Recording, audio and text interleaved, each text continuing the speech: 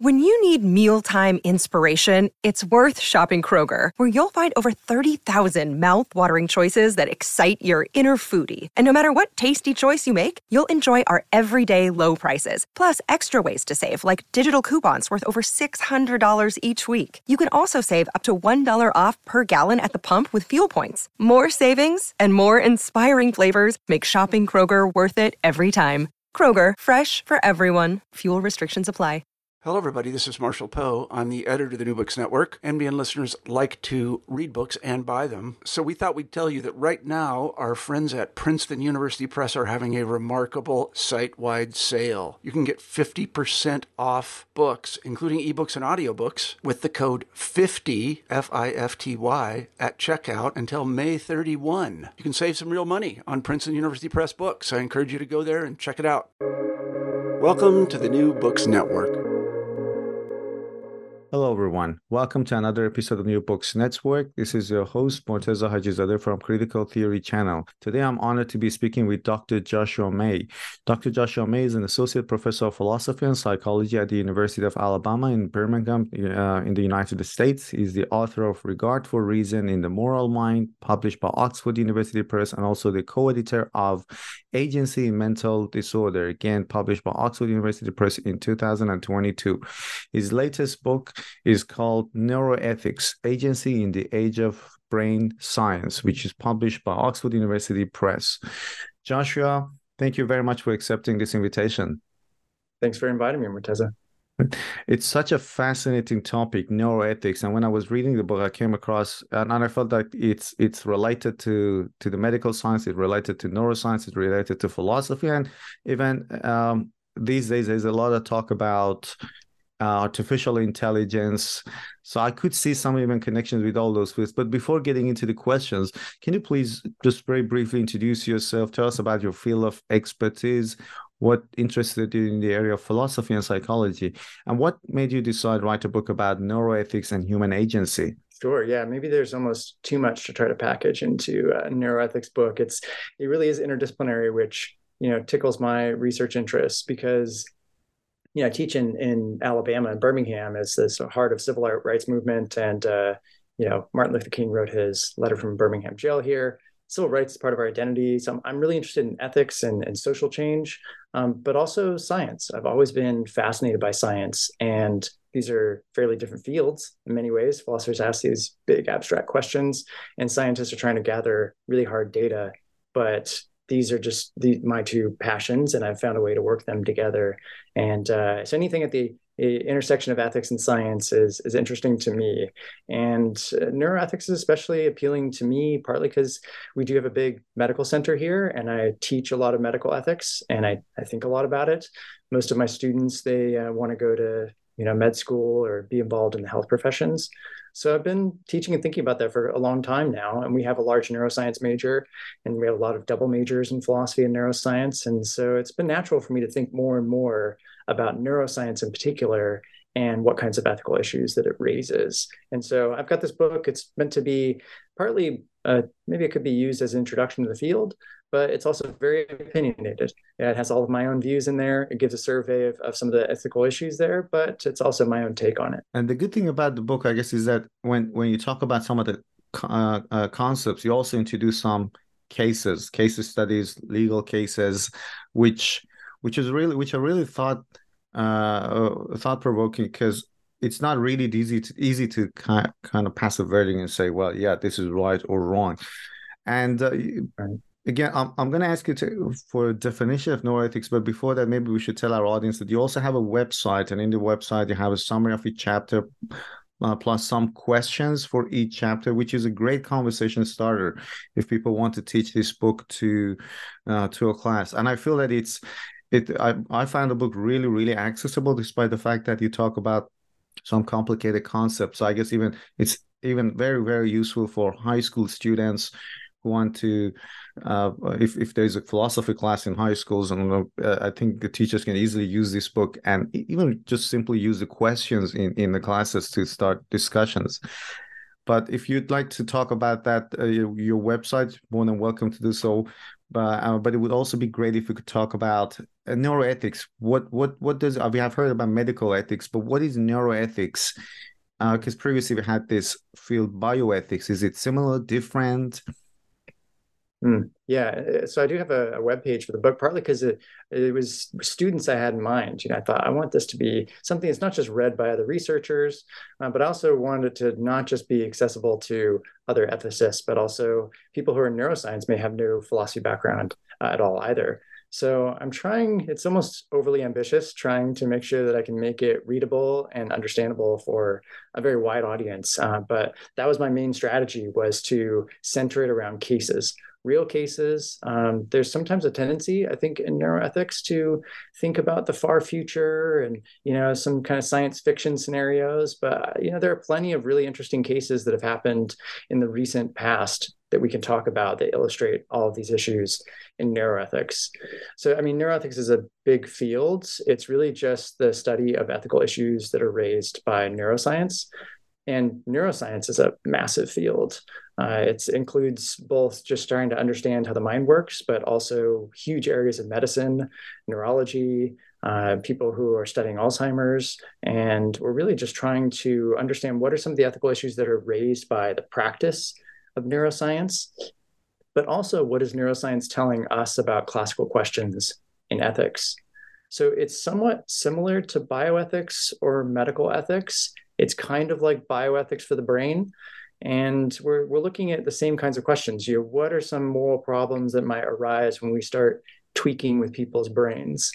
But what's fun about neuroethics, to me especially, is that it's not just those kinds of questions. It's also these other kinds of issues that are raised by what neuroscience is discovering. Neuroscience is promising to uncover, the mysteries of the mind and figure out whether we do have free will. But these are questions that are classical issues in moral philosophy. And so we can also have roughly think of half of neuroethics is trying to think about what is neuroscience telling us about some of these big issues that we've had about, do we have free will? Can people be held morally responsible? And also questions about the origins of our moral judgments. Where do they come from? How do we form our moral values in the first place? And neuroscience is starting to help us answer some of those questions. And can you talk about the case study in that first chapter, Kevin's case study in his brain surgery? Yeah, that really illustrates, I think, both of these different kinds of questions nicely, because they're kind of intertangled. So Kevin is a case of a man who got arrested for downloading child pornography. And sadly, that sort of thing is not exactly uncommon. But what makes Kevin's case interesting is that this happened after he had brain surgery. It was actually the second time that he had brain surgery. And so he had epilepsy all throughout his life since he was a young child. And it was so problematic that he had to do something about it. He actually got into a car accident once, lost his license. So he had portions of his brain removed from his temporal lobe. That didn't quite work, so they did it again and removed even more. And then after that, he noticed that he started having these sorts of really unusual sexual interests and desires.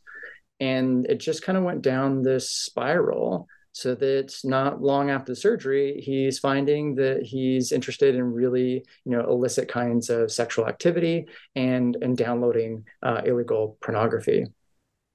Now, there's two kinds of questions we can ask there. One is Kevin really responsible then for his crime? Because, it was the result of neurosurgeons cutting out portions of his brain. At least that seems quite plausible to understand that was a causal factor in his crime. And actually, his defense team did argue that. And his neurologist defended his position on that, saying that he wasn't fully in control. Now, the judge didn't ultimately believe it because he actually didn't download the pornography while he was at work, just at home. So they thought really he has some sort of control here. But there are other questions, like more clinical kinds of questions too, about when is it okay to remove portions of patients' brains? This can really have profound effects on a patient's personality and could potentially even drive them to commit crimes. So there are these two kinds of questions. What is the neuroscience telling us about ethical questions about free will, for example? But also, is this really ethical to be doing in the first place? And just to go back to the previous point you mentioned about making the book more accessible to students. I think one of the good things about the book is that you're broken into several. So we have chapters and also sub chapters, if that's the right terminology to use, with questions, which makes it really, really easy to follow the arguments. And I'm not going to ask you if Judge was right or wrong here, because I don't think that's the point of philosophy at this point. But that reminds me of another question, which I'll bring up later on, because you talk about different medical procedures, surgeries, or even stimulants or drugs to change people's personality, maybe. And then you talk about several risks associated with that. But I'll bring up that question later on. What you just told me about the brain surgery and if people have control over their actions, that's something you also pick up in the other chapter where you talk about free will. And part of the argument is that, well, some of our actions are governed by our unconscious.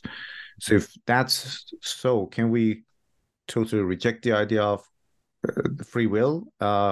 Is there consensus there among neuroscientists? And then what does it tell us about the role of human agency? What is the position of neuroscientists, let's say, on the idea of human agency? Yeah, I think there is a growing consensus about the role of the unconscious, which is that, yeah, most of our decisions are influenced heavily by unconscious forces in our minds, things that we're not fully aware of. That's at least one thing that Freud got right. He got many things wrong, I think, but that general idea, it certainly seems to be pretty vindicated by modern neuroscience. And so there is this idea that, well, maybe your conscious decisions aren't playing as big of a role as you think, and we tend to identify ourselves with our conscious decisions, our conscious thoughts. And so you might think, well, I'm not really in control here. If it's mostly, these things I'm not aware of, then, I, insofar as I'm this conscious part of me, is not really in control. Now, that is something of consensus among scientists, but then whether that means we have free will or not is this more philosophical question. And my own view is that it doesn't mean that we have to give up on free will. Maybe it's a little bit different than we thought it was. Maybe, we have to kind of slightly revise our thinking about it. But I think of it as like solidity. So we found out through science that a lot of objects that seem solid are mostly empty space. And there's a lot of gaps between the different atoms and all of that. And so maybe you might think of it as mostly empty space. So this table here that my computer's on, mostly empty space. Does that mean that there's no such thing as solidity? I don't think so. It seems like it's a little bit different than we thought it was. Similarly, you might say, well, okay, so our free choices, they're heavily influenced by unconscious factors, but that doesn't necessarily mean we don't have free will. And the analogy I like to make is with a corporation. So we think of CEOs as kind of central to the identity of a corporation, but I think it's kind of a mistake to think that they really are the corporation. Amazon isn't Jeff Bezos. Amazon can get a different CEO. He certainly plays an important role. He is this kind of central figure that can shape the corporation. But I think that our conscious minds are kind of like that too. It's true that, our conscious mind isn't always in control. But hey, Jeff Bezos isn't always in control of Amazon. There's lots of other things going on that he's not aware of. And yet he's still partly responsible for running the agency. And we still say that the agency as a whole is not really just him, but it's all these different workers and managers. And it's really complex. I don't really know what the identity of a corporation is exactly. That's another philosophical question. But I think that our minds can be viewed somewhat similarly. That just because our conscious decisions don't always play the role that we thought it did, maybe that just means we need to rethink of ourselves as not just our conscious selves. We are everything. I have all kinds of unconscious things going on in my mind, but that's me too. And again, in this discussion, you have another case study, Weinstein, if I'm not mistaken. Can you talk about that case study too? Sure. So this is Herbert Weinstein, not to be confused with Harvey Weinstein, very different cases. They're pronounced differently apparently. So Weinstein was an ad executive in Manhattan. This was in, the 90s.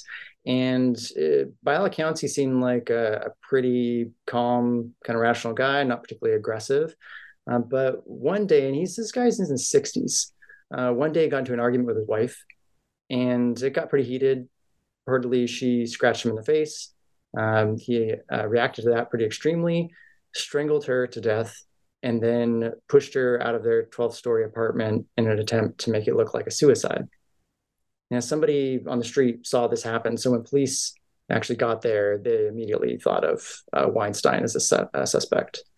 And it was kind of immediately noticeable that he was acting in some weird ways. He didn't seem all that concerned that he was a suspect. His emotional reaction to the whole thing, the death of his wife, to him being a suspect, seemed weird. He was kind of emotionally flat. And eventually his defense team thought, maybe we should, get a neurologist in here and see what's going on. And so they did do brain scans, and they found that he had this large cyst pressing on his frontal lobe. And if you look at the brain scans, it looks like this big, huge dark spot on his frontal lobe, which is really important for decision-making and emotion regulation.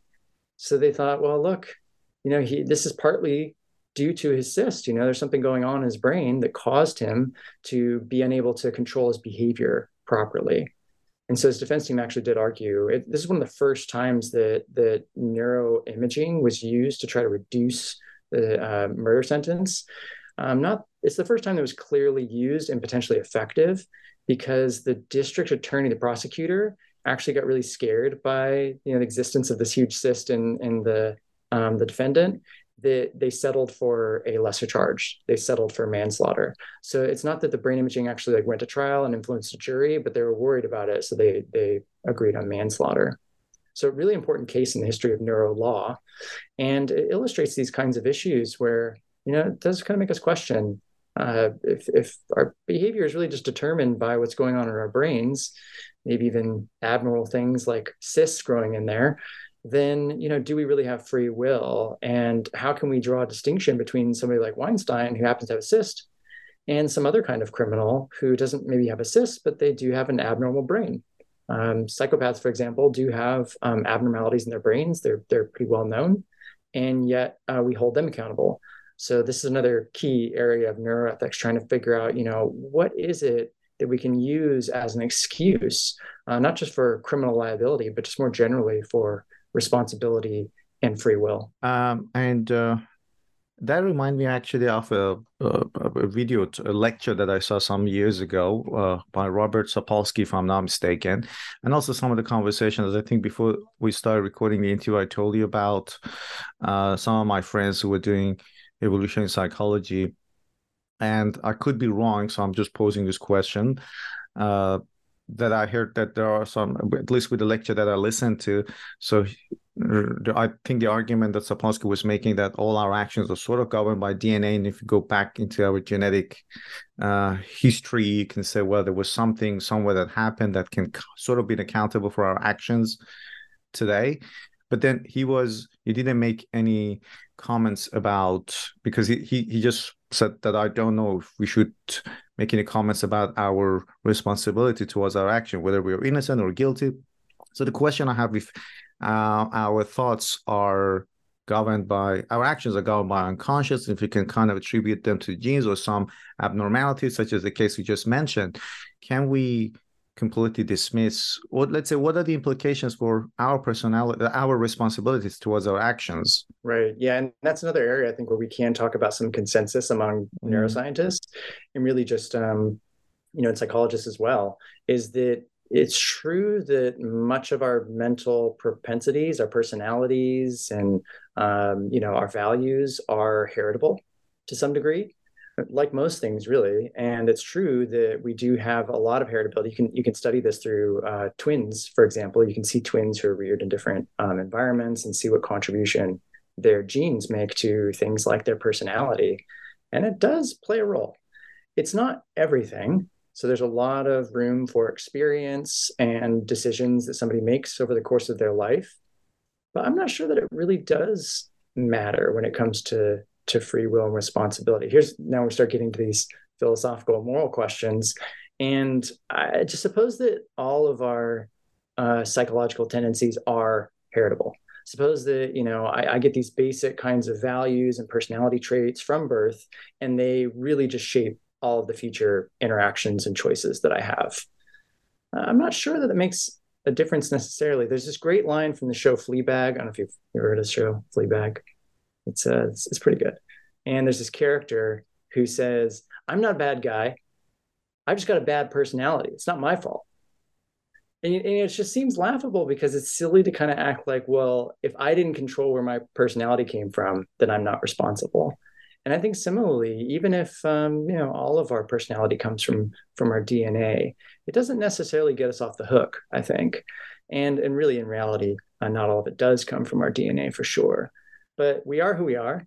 And just like going back to that kind of corporation analogy, it doesn't necessarily matter, how Amazon got formed. If it's currently a bad company, a corrupt company, or if it's currently a good one, then we hold it accountable. It is an agency, and like those kinds of corporations, we are agents, and we are complex beings that are made up of unconscious kinds of processes and ones that are heritable, that are part of our DNA.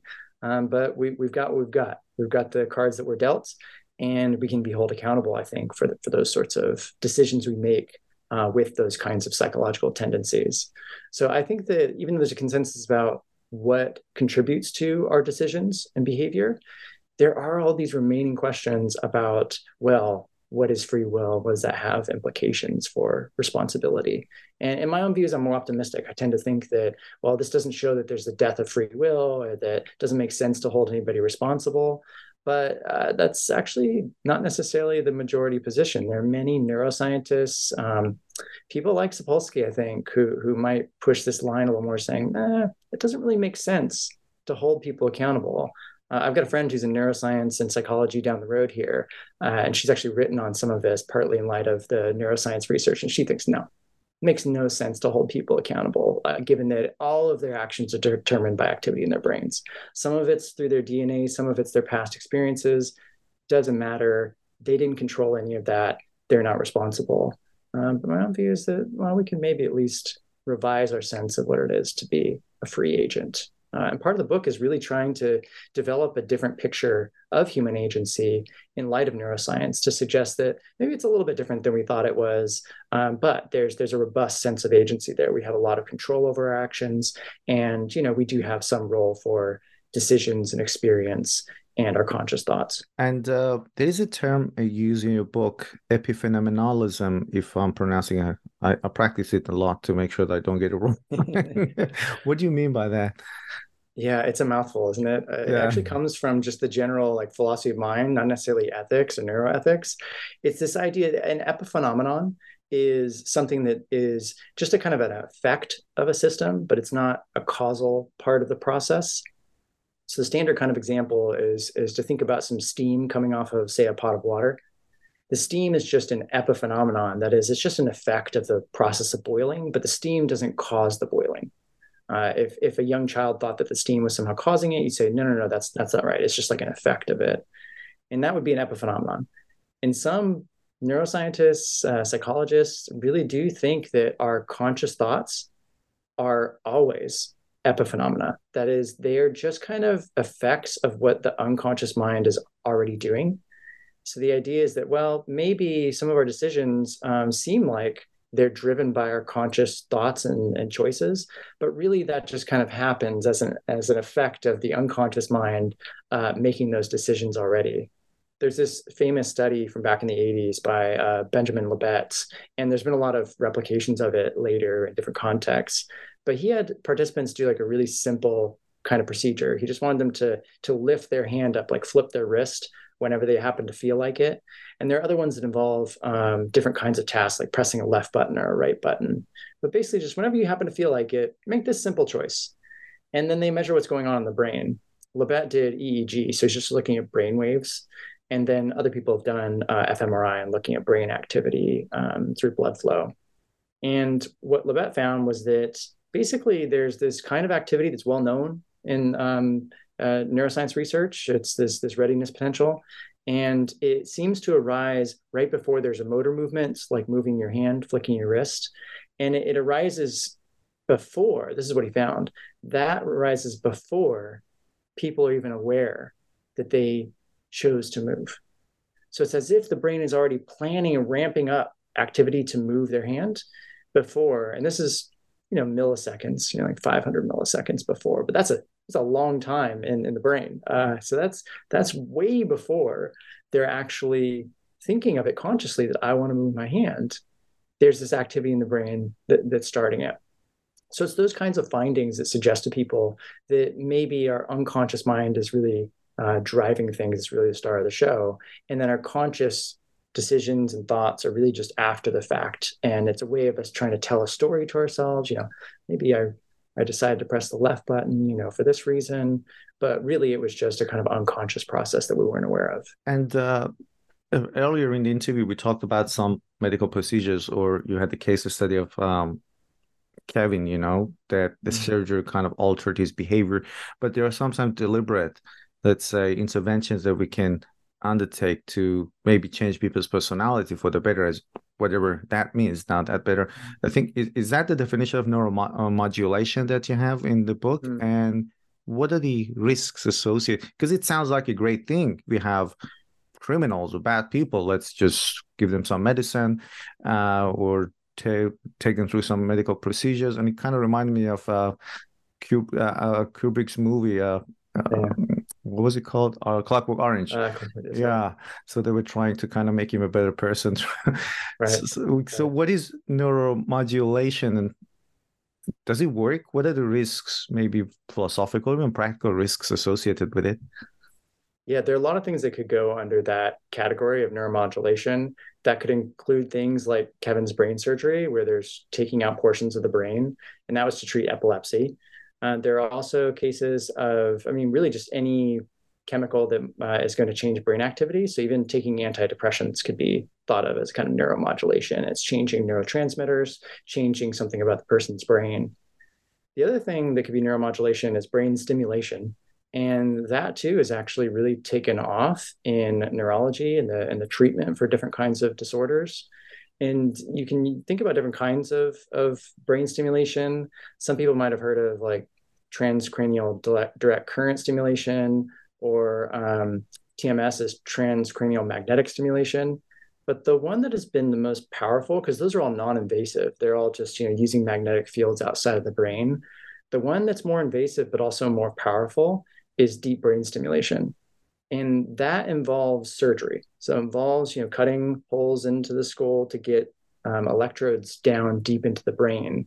And it's mostly done for movement disorders like Parkinson's. And it actually can have some pretty profound effects. It's done here at UAB where I teach, and on the medical side of campus. And there are videos that UAB has, for example, of patients who have this in their heads, this deep brain stimulator. And, they've got Parkinson's, they have tremors in their hands, for example, they can't keep their hands still. You turn on the brain stimulator and their hand is still. And what's amazing with deep brain stimulation is that you can then also just turn it off on the fly. So you can do it remotely, because there's a pulse generator that sits usually under the patient's collarbone. It's kind of like a pacemaker for the brain. And they can turn it off. And you can see these videos of patients where now their hand starts shaking. They turn it on, they can hold it still. So it's really remarkable. It's got great treatment applications. Now there's all this hope that maybe this will be useful for other kinds of conditions, for psychiatric disorders, major depression, OCD, anorexia, and that research is underway. There might also be hope, this I think is much further off, for this kind of Kubrick style trying to treat criminals, say people who are maybe psychopaths, have serious brain abnormalities, and there's really no successful treatment for psychopathy. People who are really diagnosed as psychopaths or a severe form of antisocial personality disorder, there's really no treatment for them, and they usually just reoffend over and over and over. So it would be wonderful from that perspective to have some sort of direct brain treatment. There's nothing, as far as I know, that seems to work, but that might be a hope. Now, there's ethical issues there. Can you really change a person in that way? Shouldn't it be more through their agency, right? Not forced on them, just like forcing them to have some sort of brain stimulation or take some drug. But I think that this is something that we're going to start seeing more and more of. We're going to be seeing some more invasive brain modulation going on. And mostly it's in order to treat patients with severe disorders, things like severe treatment-resistant Parkinson's, even major depression. There have been some studies out showing that it can be effective for certain patients, especially as a kind of last resort when nothing else has worked. So I think we're going to be seeing more and more of it. The concern is, especially when it's patients who are freely choosing to do this because the risks are outweighed by the benefits. The concern is that the risks are not the same that we have for normal medical interventions. So when we're intervening on the body, that's not necessarily going to change much about your personality or your values. But you start intervening on the brain, and now you're not just, say, risking a blood clot or stroke. You're also risking that this person's going to be different. And there are plenty of cases like that in the deep brain stimulation literature. One of them that I mentioned very briefly in the book is a guy. This is just a minor issue, certainly not a bad side effect, but he suddenly developed, after getting a deep brain stimulation for Parkinson's, developed an obsession with the music of Johnny Cash. Not a bad side effect. Johnny Cash is great, but there are other kinds of effects that can happen where they're more profound. There are cases where this one Dutch patient who had Parkinson's got deep brain stimulation, and they can also adjust sort of how intense it is. And in order to control his movement, because he had severe movement problems, they had to crank up the deep brain stimulator so high that it actually made him manic. So he was actually engaging in reckless behavior, like excessive gambling and that sort of thing. And they had to make a choice. Can he choose just having severe movement limitations so that he's practically bedridden?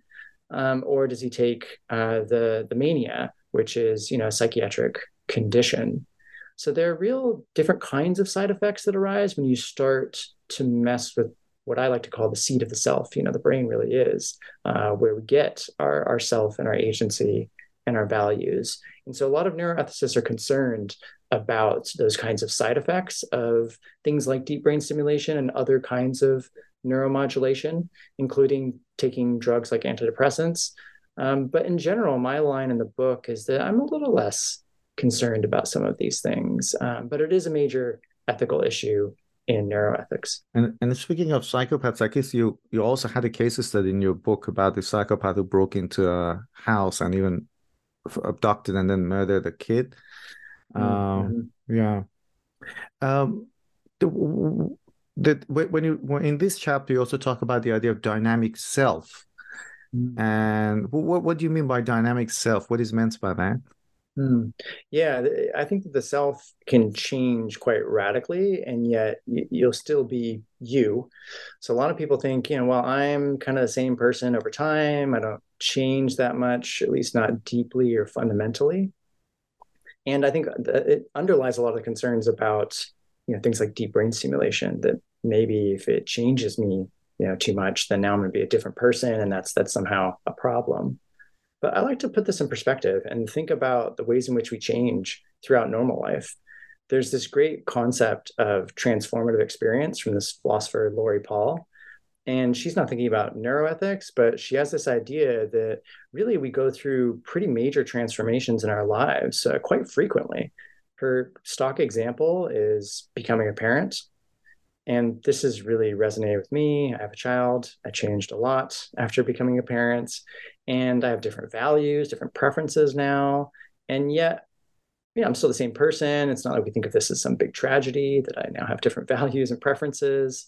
And really, we all go through these kinds of things quite often.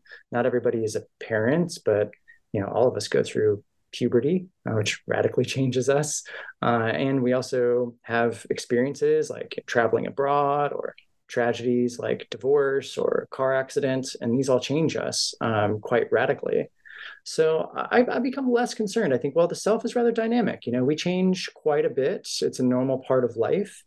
And so although we need to factor in some of these potential changes to a patient's personality and values, I don't necessarily think that it's some special deep moral problem. So I think as long as the risks and the benefits of some sort of treatment are explained to a patient, maybe it's okay if they have some deep change to their personality. their family might not like it. Their family might say, who is this person? Which has happened with cases of deep brain stimulation. They say, spouse is like, I don't even recognize this person so much anymore.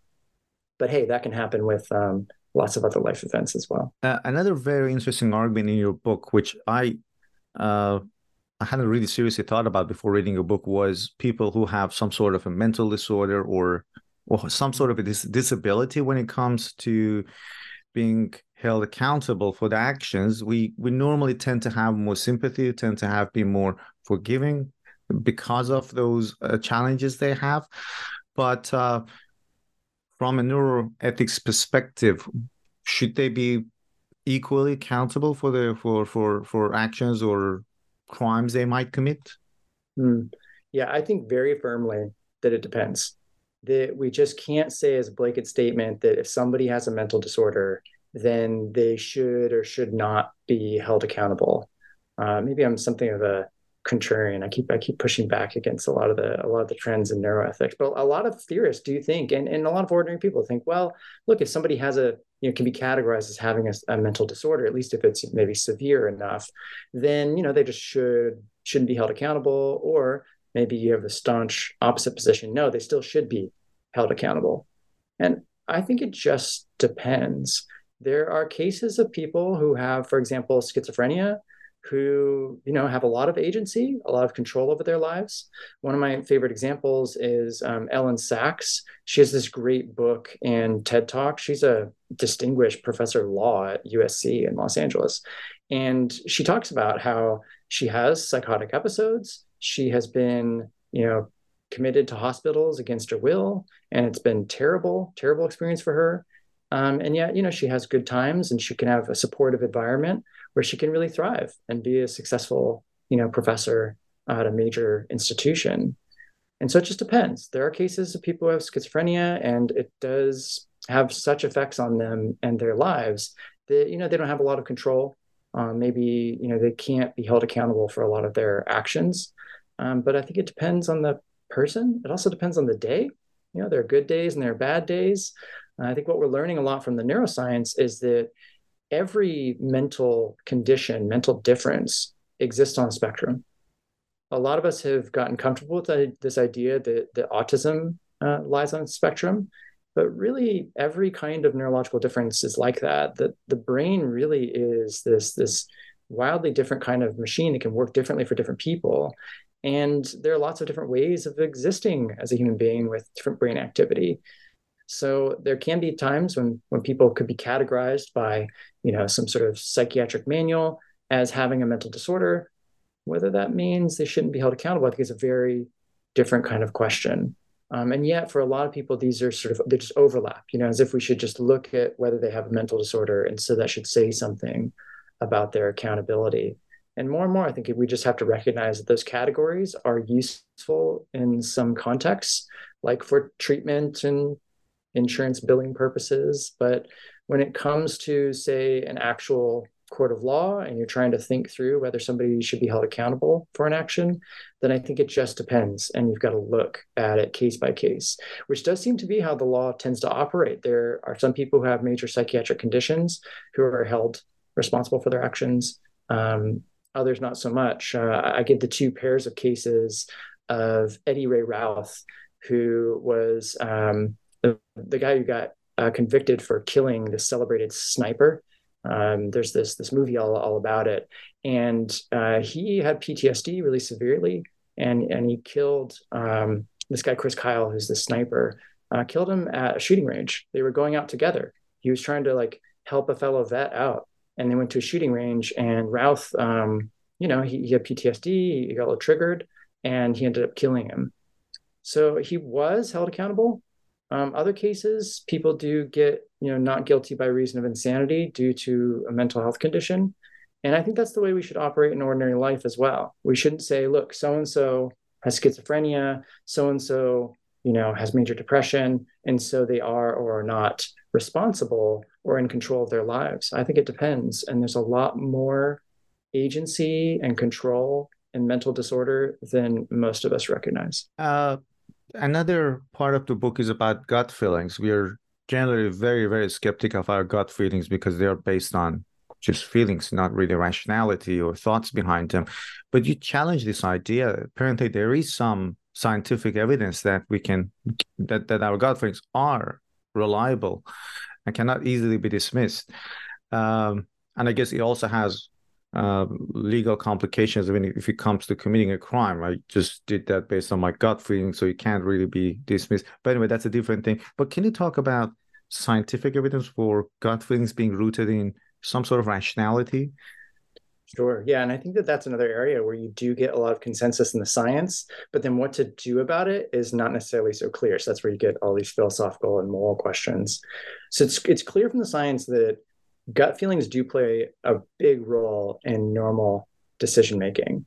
And yet, as you say, we're often skeptical about gut feelings. I kind of came of age politically during the war in Iraq and 9/11. George Bush was president of the United States. And I remember he was often ridiculed for trusting his gut, right? Stephen Colbert coined this term truthiness to try to kind of mock President Bush's reliance on his gut feelings. Like, it just seems true. It's got this truthiness to him.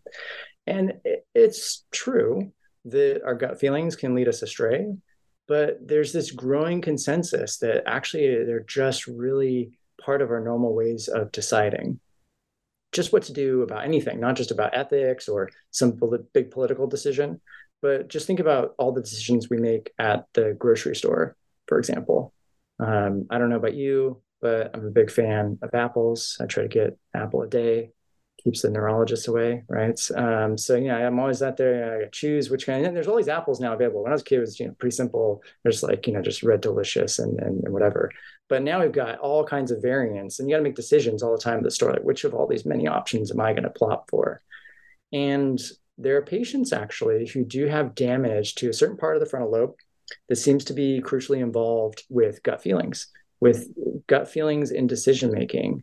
And what happens to them is that they do struggle to make decisions, even simple decisions about like which apples to buy at the grocery store. So much so that they'll get distressed about it, and it can bring them to tears because they just can't make a decision. They can sit there and enumerate all the pros and cons. They can think through it consciously about, well, there's some reason these ones are organic. These ones seem to really be tasty last time. But they don't have that gut feeling of like, well, which one do I kind of just feel more pulled towards? And that causes a lot of problems. They really just can't make ordinary decisions that all of us make, constantly through one trip to the grocery store. So that's been a big consensus. And it suggests, I think, more generally, that gut feelings are important, even when it comes to big moral decisions, about whether to go to war, or, about whether to, tell somebody the truth or be honest in a certain situation. We have a certain gut feeling, we don't just say, this is dishonest, so I won't say it. We say, well, you kind of have some pull about whether maybe it's okay to tell this white lie or not. And we are distrustful a lot of those gut feelings, but I think that the growing consensus suggests that maybe we shouldn't be so fast. It's true, gut feelings can lead us astray. We should be careful, but they're actually just part of how the brain works. It's just part of how we learn over time. If you have lots of experience with something, you just kind of get this intuitive feel for, how it works. I play guitar sometimes, at least, whenever I can find the chance nowadays. And, I've played for many years now. And so if I'm trying to figure out a new piece of music, then I do kind of have a bit of a gut feeling about, maybe which chord it might be or which fret it might be. And it's not like that comes out of nowhere. That comes from years and years of trial and error experience. And that's really kind of how our gut feelings tend to work. They really are based on prior experiences that we've had. So they're not just random. And it doesn't mean that they're perfectly reliable, but they are grounded in real trial and error experience. And some of those experiences are just ones that you've had yourself. But to get back to your discussion of genes and all of that in evolutionary psychology, there's also a lot of gut feelings that we have not through our own personal experience, but through our evolutionary history, or through the cultural norms that we've absorbed by being raised, in a certain culture. But that too is based on trial and error experience by people in that culture, our ancestors from many, many years ago, maybe even, hundreds of thousands of years ago. And these are experiences in a certain way that are shaping, the gut feelings that we have today. They don't necessarily always get it right. But the idea is that they come from somewhere. And so we can at least say that we got to take them seriously. And when it comes to ethics, if you don't have gut feelings, you're going to look more like a psychopath, really. They do have a lack of morally relevant gut feelings like compassion, remorse. And when you take those away, they make pretty bad moral decisions. So overall, I think gut feelings do have a really important role to play. But of course, reasoning does as well. And in your last chapter, you talk about biases and prejudice. What is, and you make a distinction between motivated reasoning and biased reasoning. What do you mean by these two terminologies? Yeah, maybe this is where gut feelings and reasoning really do start to clash, right? So we've got reasoning we think of as, well, you're just kind of trying to factor in the evidence and follow it where it leads. Motivated reasoning is where your reasoning about that stuff gets pulled by your motivations, by your desires, by your even values. So wishful thinking, willful ignorance, confirmation bias, these are all forms of motivated reasoning. I think, well, maybe it's okay for me to not go running today, or to like have an extra piece of cake. I think of some reason for it, like, I kind of walked a lot yesterday, or I kind of deserve this extra piece of cake. That's reasoning. It's coming up with reasons, but it's motivated by, well, I really just don't want to have to go running, or I really just want to have another piece of cake. So it's sort of like pulled by your motivations. And I think this is another consensus among scientists, is that this is a pervasive feature of the human mind. This is almost just kind of how our minds work by default. Reasoning didn't really seem to evolve as a capacity for figuring out the truth. It can do that in the right circumstances, but there's a growing kind of consensus that maybe reasoning evolved more to convince other people and ourselves of certain positions. And that can be heavily influenced by what we want to be true, or what our tribe thinks is true, what my political coalition thinks is true. And so it can be it can be dangerous. It can be something that leads us astray, for sure. And I think it's something that actually influences even scientific investigations and even neuroscience itself. So it's funny because neuroscience is showing us that we engage in a lot of motivated reasoning, and yet we can also see that it reflects back that there's also motivated reasoning in science itself, including neuroscience. So I give you an example of one of my favorite examples of this in neuroscience is this study that some researchers did with a dead salmon. So these researchers around 2010, they started thinking, we think there's something going wrong in a lot of neuroimaging studies, like fMRI studies. They think there's some sort of, calculation error that's leading to a lot of false positives, that people are saying, oh, we found some sort of interesting brain activity, when really maybe they didn't. And they thought maybe there's this sort of statistical correction that wasn't being done. And it's kind of a standard one that everyone should know about, but everyone was kind of missing it. It's this correction for multiple comparisons, but the details don't really matter. And so what they did is they tried to show this, demonstrate it in a very humorous way. So they put a dead Atlantic salmon into the brain scanner, and they tried to make it just like a normal study, a normal experiment. And they said, okay, we're going to instruct the salmon to, imagine some other people's feelings, and then, compare that to the activity in the scanner to when they're not imagining, other people's feelings. And using the standard methods of neuroscience, neuroimaging at the time, they found that there was some significant difference in brain activity in the dead fish, which something must have gone wrong. And they point out that it's because there's this error in the statistical analyses that they were doing. And this is just one example of how there's this, it's kind of willful ignorance that a lot of people should have known that they were making this mistake, but they kind of just let it slide and didn't really think much about it, because if they did, then it was more likely that they would find interesting results in their research.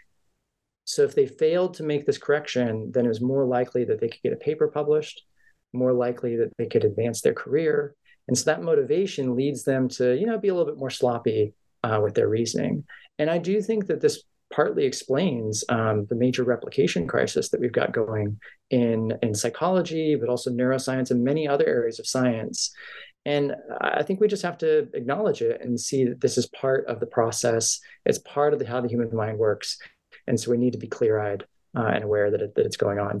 Try to avoid it as much as we can. And that was, to me, a very interesting point. I was actually talking to a historian of science last week, and the last question I asked was the idea of objectivity in science. Well, of course, science is objective. And it was actually a discussion between humanities and science, because humanities would generally say, well, it's objective. It's just how good or bad your argument is. But with science, because you have this scientific method, there is some objectivity to it. But again, as you just mentioned, no science is completely objective. There are personal biases. At the same time, it depends where you get the funding. There might be some political ideology in that as well. But it doesn't mean we can completely dismiss science as being subjective. It's I guess we just need to sort of accept that the arguments we make, no matter what methodology we use, are somehow governed by our brain activities. And yeah, there's a little bit of subjectivity in there, but it doesn't undermine the idea of objective science. I think that's right. It's you can't get pure objectivity, I think, in any human endeavor. There's just going to be certain biases, certain values that are going to shape that investigation. But yeah, not all hope is lost. I think that if we realize this is just how human reasoning works, we can just see that it's something that happens even when we do produce amazing knowledge, like in science. It's one of our best tools for producing knowledge. And there are ways that we can set things up to try to make it more likely to produce knowledge. And I think that, one of the ways we do that is by just realizing that we are all, self-interested actors in some ways. We're trying to push our own pet theories. We're trying to get grant funding. We're trying to get papers published. But out of that network, we can get a competition of ideas that can lead to, progress and knowledge, especially if we, make sure that the incentives are set up right. We try to avoid conflicts of interest and make sure that, we have an environment where the best ideas win out, even if they're ultimately driven by people who have their own motivations for developing that kind of research. And there are a lot of people who think that's just how reasoning works. It works better together. If you just reason by yourself, then you're going to be very biased. It's just your own kind of pursuit. But the more that you can have a collective effort, the more that those biases can wash out. Not perfectly, not forever. That you're going to have pure objective science, but at least we're going to have some progress and moving in the right direction and gaining more and more knowledge. So I think the more we can do that with neuroscience, the better, because we know very little about the brain at this moment. And there's a lot more to learn. And I think we have to be especially humble when it comes to neuroscience, because we're still trying to figure out how these neurons firing somehow, give rise to this rich experience that we have and our moral values. But if we're clear-eyed about it, I think we can, be humble going into it and make sure that we're asking these kinds of ethical questions, before they come up, and making sure that we're using sort of philosophical, critical thinking to make sure that we're not being too gullible when we're excited about new discoveries in neuroscience. As a last question, is there any other book or project you're working on currently?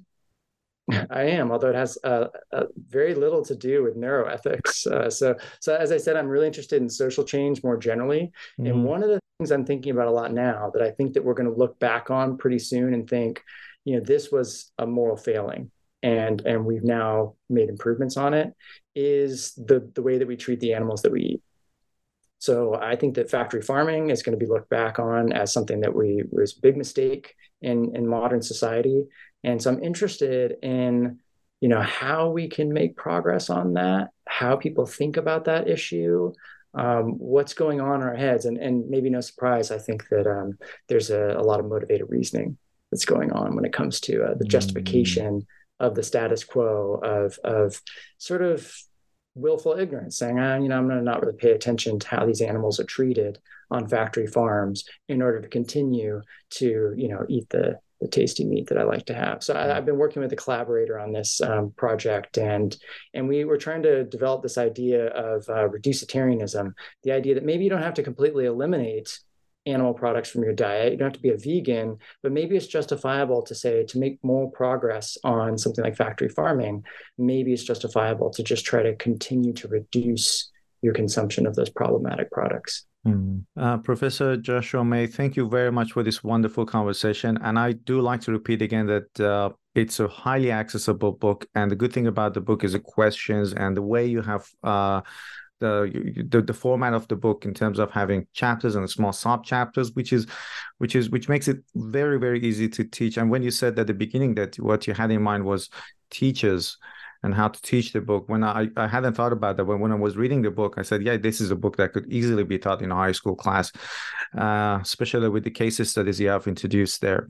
Thank you very much for this conversation. Really enjoyed it. Thank you so much for having me, and thanks for your interest in the book.